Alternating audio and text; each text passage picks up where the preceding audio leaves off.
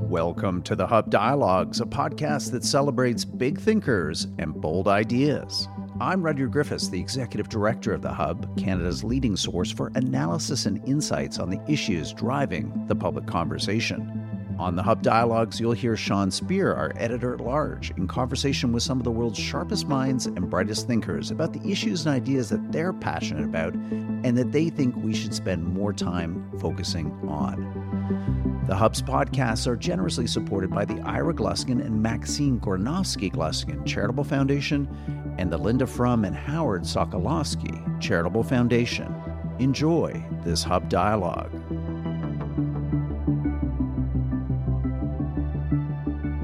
Welcome to Hub Dialogues. I'm your host, Sean Speer, editor-at-large at the Hub. I'm honored to be joined today by Marc-David Munk, a U.S.-based emergency physician and author of the extraordinary new book, Urgent Calls from Distant Places, an emergency doctor's notes about life and death on the frontiers of East Africa. In it, he reflects on his experiences as a volunteer flight surgeon in parts of Eastern Africa, including war-torn Somalia and the Democratic Republic of Congo. I'm grateful to speak with him about the book, including what led him to volunteer as part of the East African Flying Doctor Service, what he saw and learned during the experience, and what he thinks we ought to know about the people and places that he encountered. Dr. Munk, thank you for joining us at Hub Dialogues, and congratulations on the book. Hey, thanks so much, Sean, and thank you again for the invitation to join you. Let's start with your decision to volunteer with the East African Flying Doctor Service. You mentioned earlier in the book that though you had worked in resource-poor settings before, you had never been to Africa. What led you to want to go there, and what did your family and colleagues think about your initial decision? Yeah. So, when I went to Africa the first time in 2008, it was really a bit of an in-between phase in my life. I had come to medicine fairly late. I'd studied humanities in university and decided quite late to go to medical school. And that took a number of years to get the required courses. And, as time went on, I went to medical school and residency, and I finally got to the end of my training, and I was working in a university setting as an academic emergency physician. And I started looking around the emergency departments. And then, as today, there was just such overcrowding and such a demand on the system, such dysfunction at the highest levels, that I very quickly realized that I was suffering from the early signs of burnout, even though I had only been in the field for a short amount of time, and experiencing what I think we would call today as moral injury, although we didn't really have the terms for it back in 2008. And so I realized I needed some time away from the emergency room, some time to spend by myself in an unfamiliar setting and really start thinking hard about how I wanted to spend my career.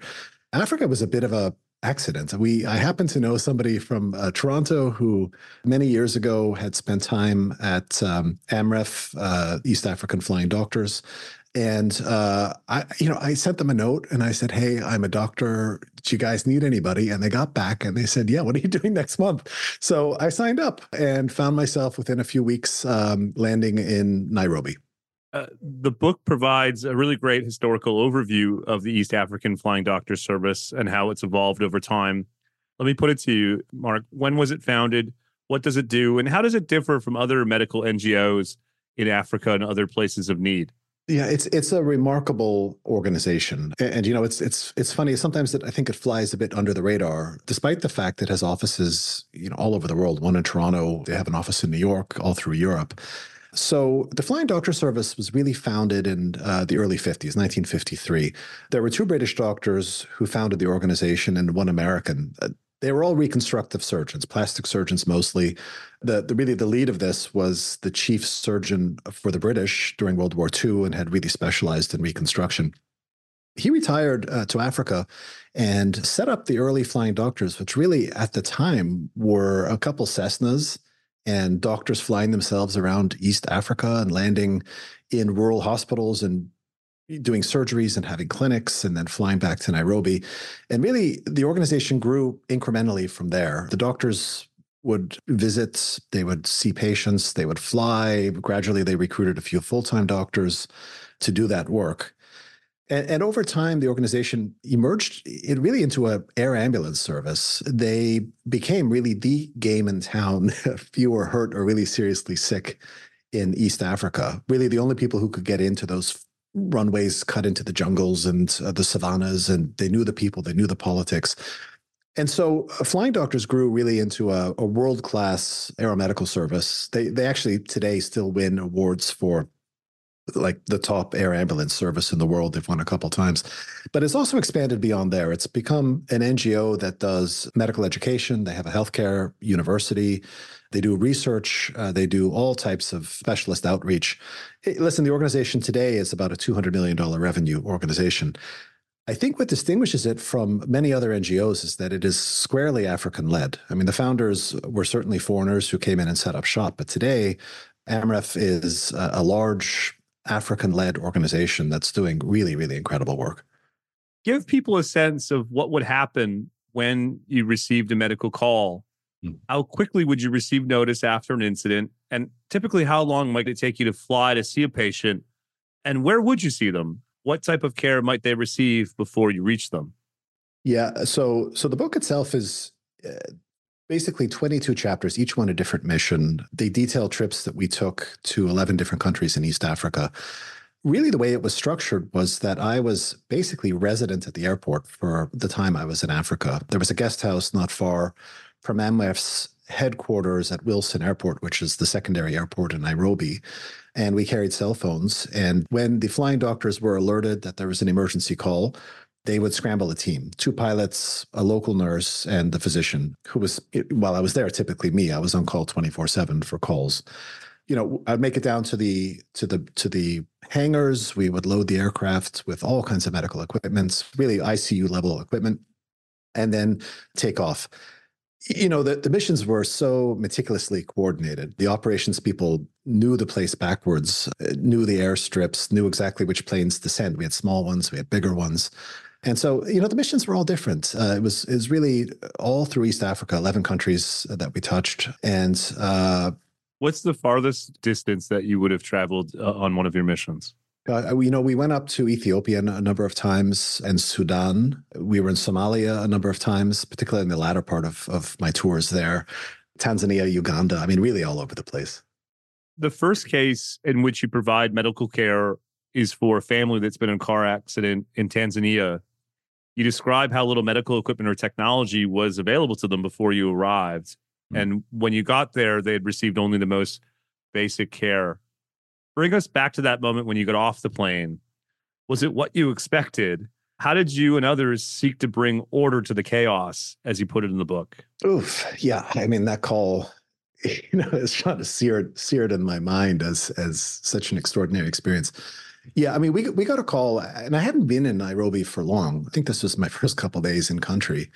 And we got a call from rural Tanzania, not far from the Kenyan border, that there had been a terrible car accident and that there were 7 victims. And so uncharacteristically, AMREF sent 2 planes. There was two King Air twin-engine turboprops that were sent to the area. We landed on a dirt strip that was, the pilots had to circle a couple times to scare away the wildlife off the strip. And then in these extraordinary feats of aviation, the pilots brought down these twin-engine planes and landed on the field. And we looked over in the distance and I could see the ambulance was there, and I could see that there were basically bodies laying in the grass next to the ambulance. So, they teach us the first thing you do in those situations is really not to react, but to take stock of what you're facing and to do an inventory and to try to triage patients according to how sick they are. And in that particular case, what had happened was a family was coming back from a party in Tanzania, and they had in the middle of the night hit a tractor at full speed. There was no lighting. It was a rural road.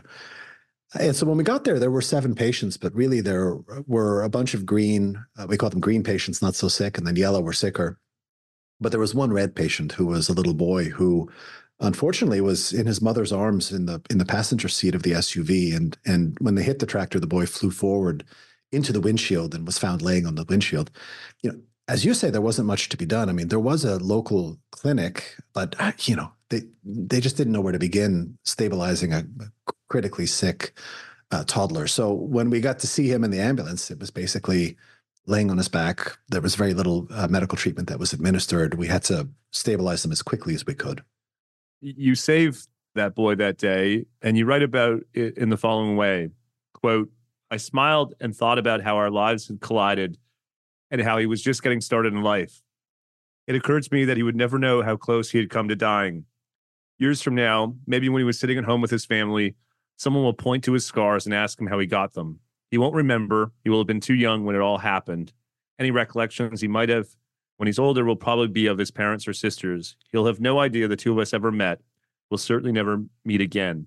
Unquote. What does an experience like that do to you? How does it change your outlook or perspective?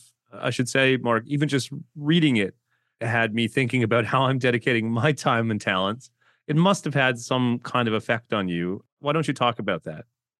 It's interesting, Sean. I mean, I'm sort of middle-aged at this point, and I've been in medicine for a number of years. And I think it's easy, whether you're a doctor or not, to ask yourself as you approach a certain age, whether you're contributing to the world, what your impact actually is. I think those are questions that we all wrestle with. And as I thought back on this book of stories, and these stories were ones I had collected. I'd written the blog in the days, and they had sat on my hard drive, honestly, for 10 years.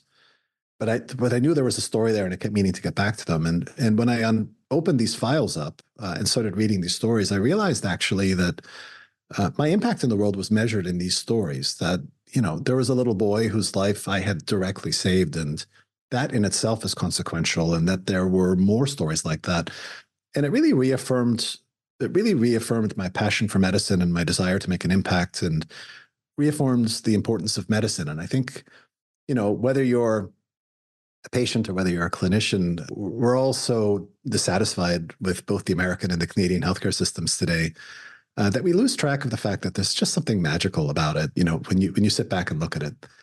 And so that's what I was trying to comment on in that paragraph. You encountered a lot of violence and the victims of war during your time as a volunteer. Many of the places in which you worked are marked by, or at least were marked by, civil war or terrorism.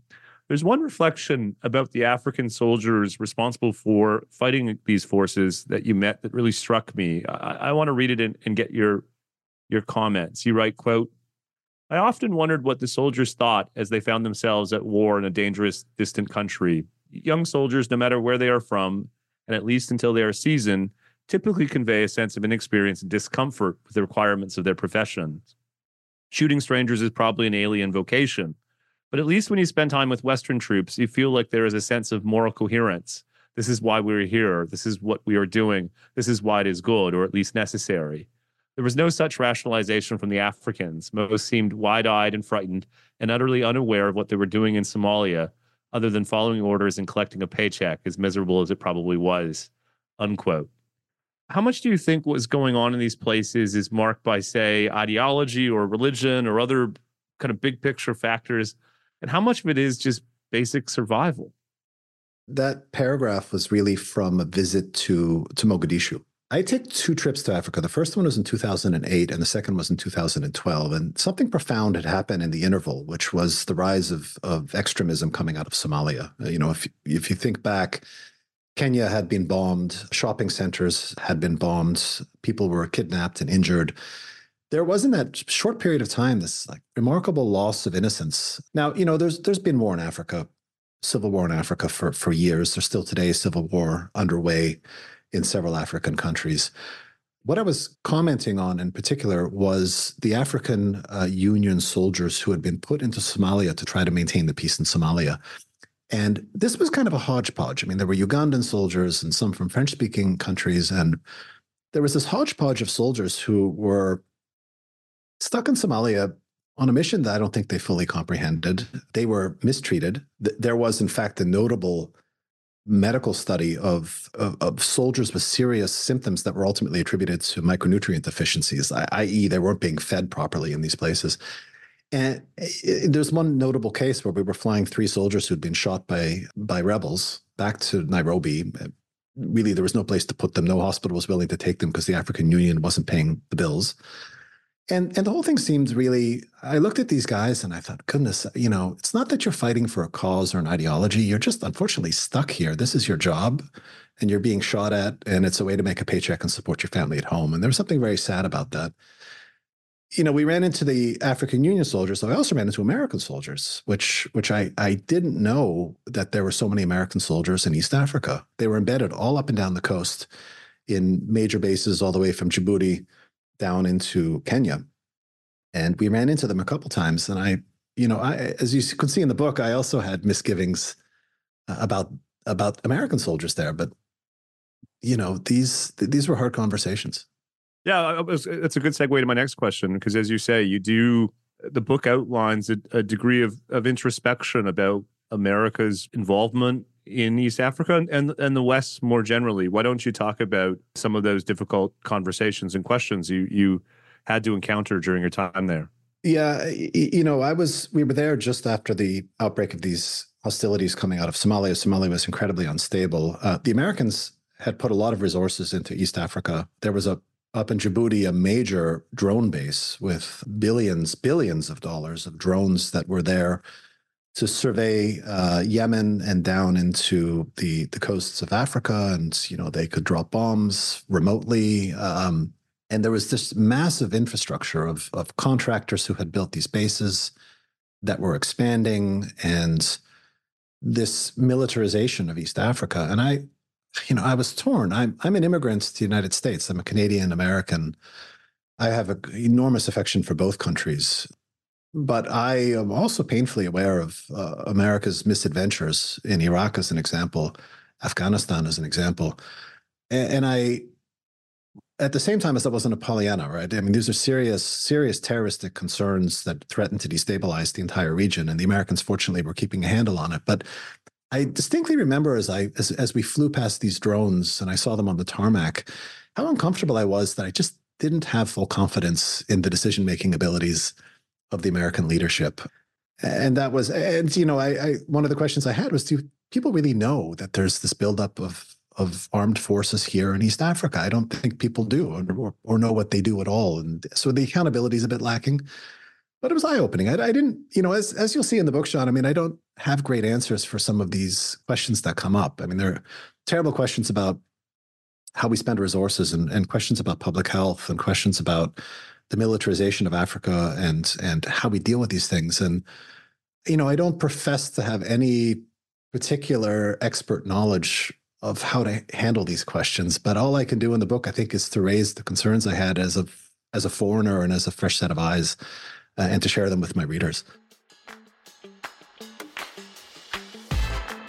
Hey, Hub podcast listener, you're just one click away from getting access to all of the Hub's best content. Visit www.thehub.ca for our original journalism, commentary, wine reviews, poetry. We've got it all. The thinking person's one-stop destination for news and information is www.thehub.ca. While you're there, sign up for our complimentary Hub membership. You'll get delivered to your inbox each and every Saturday a compilation of our best writing from the previous week. Again, free for you right now at www.thehub.ca.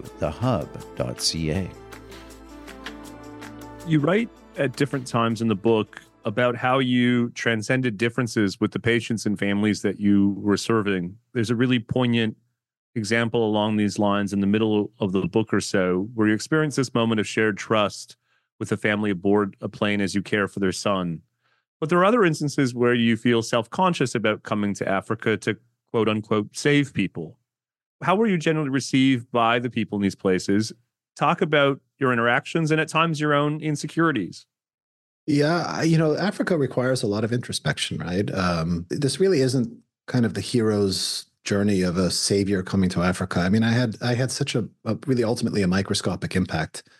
There are plenty of people who've worked full time for aid agencies and NGOs who've dedicated their entire lives to doing this. And so I really write this as a dilettante, quite honestly, in Africa. But somebody I think who went in with a fresh set of eyes to try to answer, some of these questions.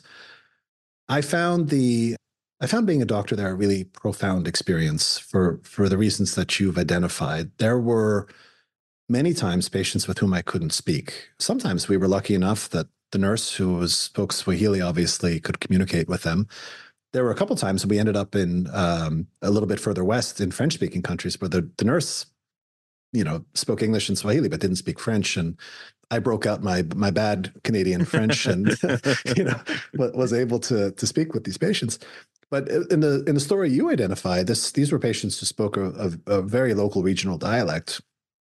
None of us spoke the same languages, and I realized that didn't have the same background, we didn't share the same religion, we didn't have the same customs, we didn't live in the same types of places, didn't speak the same language. Like you couldn't pick two people who were more different than me and the parents of this young child who had been so badly injured by a speeding car.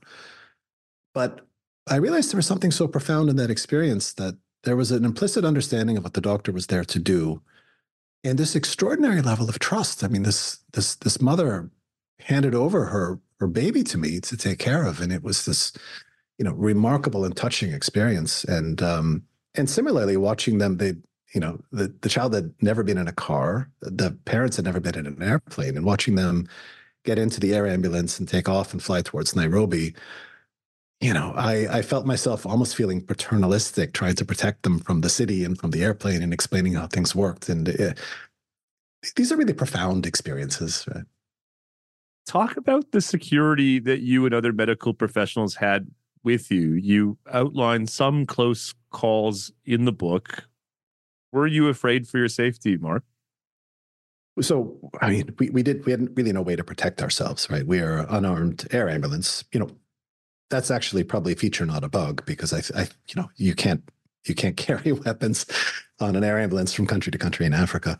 So, we depended on two things. I think we depended on the goodwill of people that we came in contact with. AMREF has a terrific reputation in East Africa, and people are willing really to go out of their way to be helpful to the NGO. It almost, like when you drive around the ambulances in Nairobi with AMREF flying doctors on the door, people think this is a huge hometown success story and are very protective of the service and of the doctors who work there.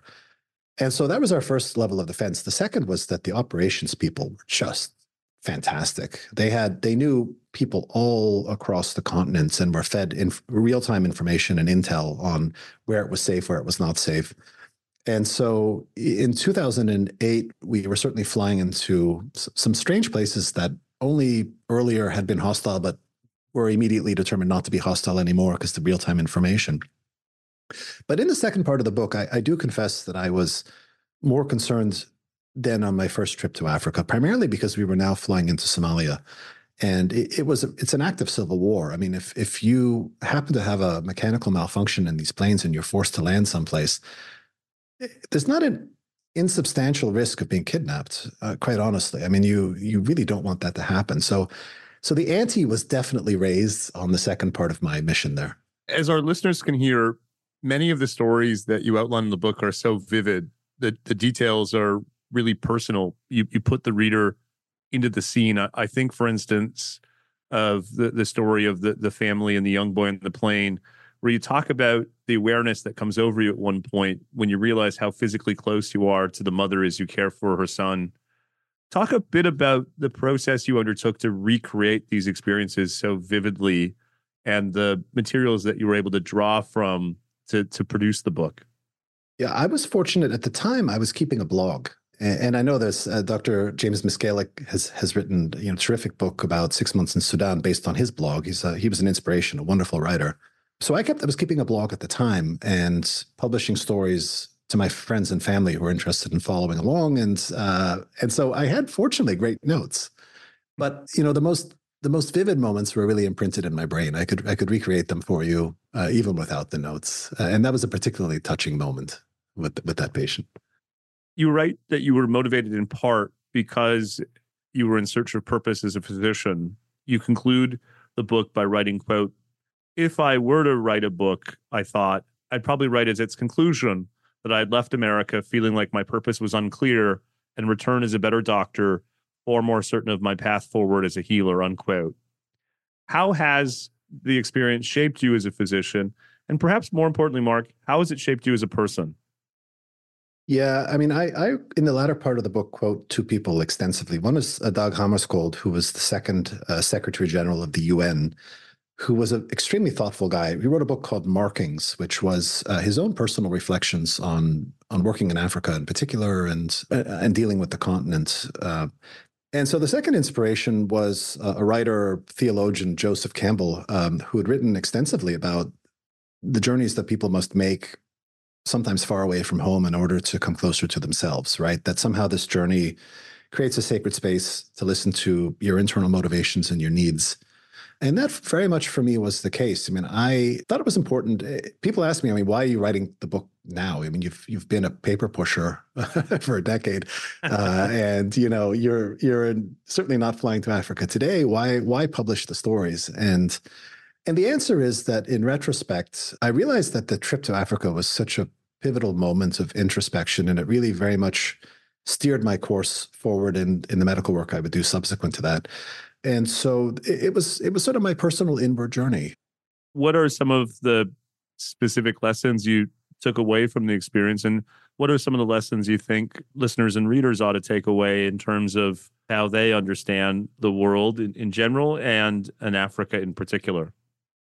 I think there were a handful of very interesting practical lessons for me. Working in that type of role in Africa made clear, for example, that there were inherent tensions in things like paying for air ambulances when basic healthcare isn't really available, right? Is it ethical to spend all that money on a medevac when there are children not getting vaccinations? Open question that I set up for myself. This emerging phenomenon of time-sensitive illnesses in Africa. What you started to see with affluence is that car accidents and myocardial infarctions or heart attacks and strokes, all exquisitely time-sensitive illnesses that weren't really a factor in Africa 20 years ago. This sort of conflict between caring for an individual patient and caring for public health, that came up with a highly infectious patient that we were really struggling with. And then this sort of questions about the safety net, public safety net that surrounds us all in the West and yet is absent in Africa, and sort of how you interface with those systems. I think what I walked away with was this conviction that there oftentimes are no great answers to these really hard questions, right? And you have to learn to live with ambiguity and to try to structure your actions in a way that makes moral sense to you. In the first question, this question about spending money on air ambulances when the basics weren't being met in Africa, I kept coming back to this parable of the star, the sea star. And as the parable goes, and it's a bit of a cliche because you see it now in like sort of self-help LinkedIn posts.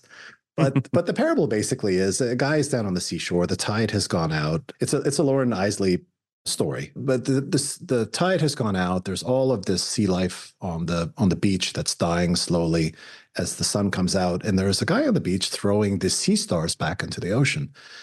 And a guy comes along and says, "Why are you wasting time throwing an individual sea star into the ocean?" And the guy responds, like, it matters to that sea star, all right? To that individual sea star, it matters a lot. And I kept coming back to that parable as I was thinking about time in Africa. I mean, if you find yourself, unconscious on a field someplace in Africa, getting a highly qualified air ambulance is the most important thing. And so it's very easy to talk in generalities and sort of high-level policy concepts. But I'm not sure that that's where the answers lie. I think the answers sometimes are far more granular.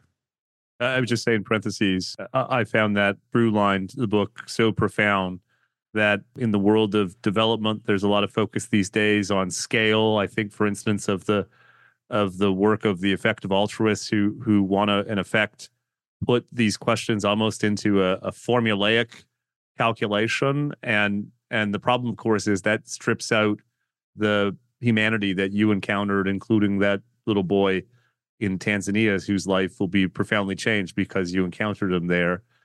I want to pick up a point, though, that you alluded to in your last answer, and that is possible tension between public health intervention and individual autonomy. I think you were referring to this powerful scene in the book where you're managing a very sick patient who's bleeding and possibility of a virus like Ebola arises. Why don't you talk a bit about that particular experience and the extent to which it serves as something of a metaphor for this possible tension between public health and individual autonomy? Yeah, and that's a particular scene we were called to Ethiopia to transfer a young man from a small Ethiopian hospital back to Nairobi for care. And we landed on the runway. The ambulance came to meet us. The patient showed up with all of his medical records. And as I started flipping through them, we realized this guy was like really, really sick. Right? His liver wasn't working correctly. His kidneys had shut down. His blood pressure was awful. He had started hemorrhaging really from everywhere. His eyes were bleeding. His platelet count was next to nothing. A really, really sick fellow. And as I looked at him, I suddenly realized that we may actually be dealing with a hemorrhagic virus like Ebola, although there are several others. And the risk here, of course, is that these are highly, highly infectious viruses. It wouldn't be the first time that an air ambulance had transferred a patient with an infectious hemorrhagic virus, right? This had happened in South Africa earlier, and it had killed the paramedics, and it had killed nurses, and had introduced infection in a very remote area. And so the struggle facing me was that I was on one level wearing the doctor's hat. I had a patient in front of me who was my patient, who was my responsibility. But there were these other concerns as well. I mean, from a theoretical perspective, maybe not so theoretical, I mean, from a very real perspective, there was the risk of taking this highly infectious patient from a rural area and transporting him to Nairobi and potentially infecting a city of millions of people with an infectious patient.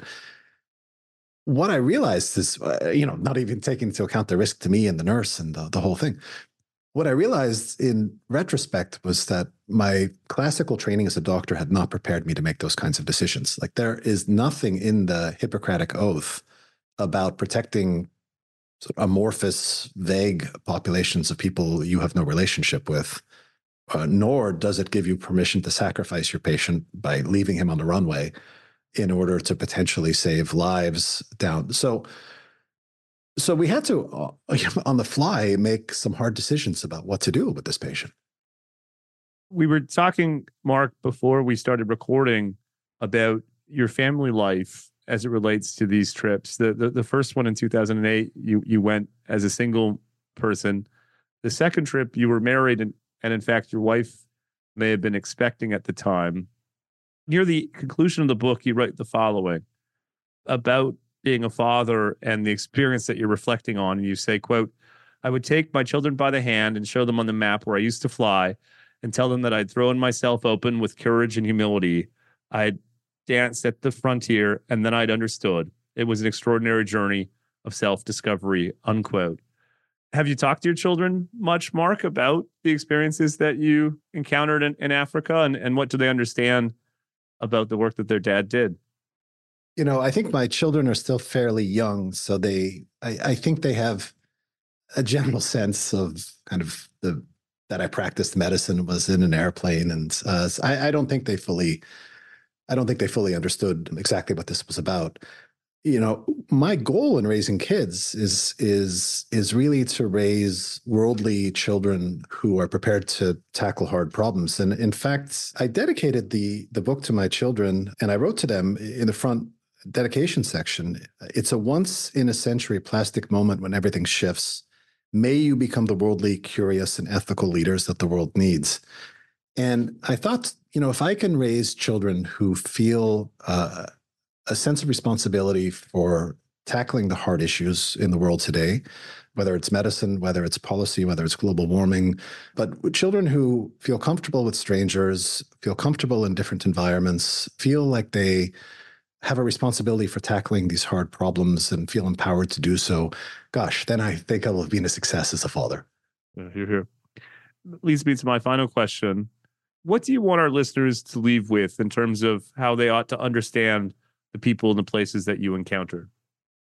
Africa is such a curious place. I think to a stranger who's never been, it feels really quite it's a foreign experience. The language is different. The food is different. Like most places in the world that aren't home.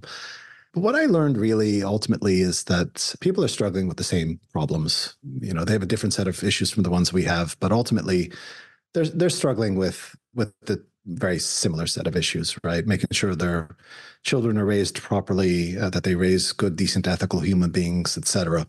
But I was also very much taken by the warm welcome by the Africans I met. I was very, very much impressed by the level of hospitality and welcome that was extended. I think ultimately, maybe we're more similar than we are dissimilar. What a thoughtful way to end what's been a thoughtful conversation about a thoughtful book. It's called Urgent Calls from Distant Places, an emergency doctor's notes about life and death on the frontiers of East Africa. Dr. Marc-David Munk, thank you so much for joining us at Hub Dialogues. Thanks so much, Sean. I appreciate the invitation. Thank you for listening to the Hub Dialogues, brought to you by The Hub, Canada's leading source for analysis and insights on the issues driving the public conversation. Please share this episode of Hub Dialogues with friends and family and leave us a review wherever you get your audio online. You can also go to our website, www.thehub.ca, to sign up for our free weekly newsletter featuring the best of the Hub's journalism and commentary. I'm Rudyard Griffiths, the Executive Director of the Hub. The host of today's program was Sean Speer, the Hub's Editor-at-Large. This episode was produced by Amal Atter-Guzman. The Hub's audio producers are Alex Glutch and David Matta. The Hub's podcasts are generously supported by the Ira Gluskin and Maxine Granovsky Gluskin Charitable Foundation and the Linda Frum and Howard Sokolowski Charitable Foundation. Thanks for listening.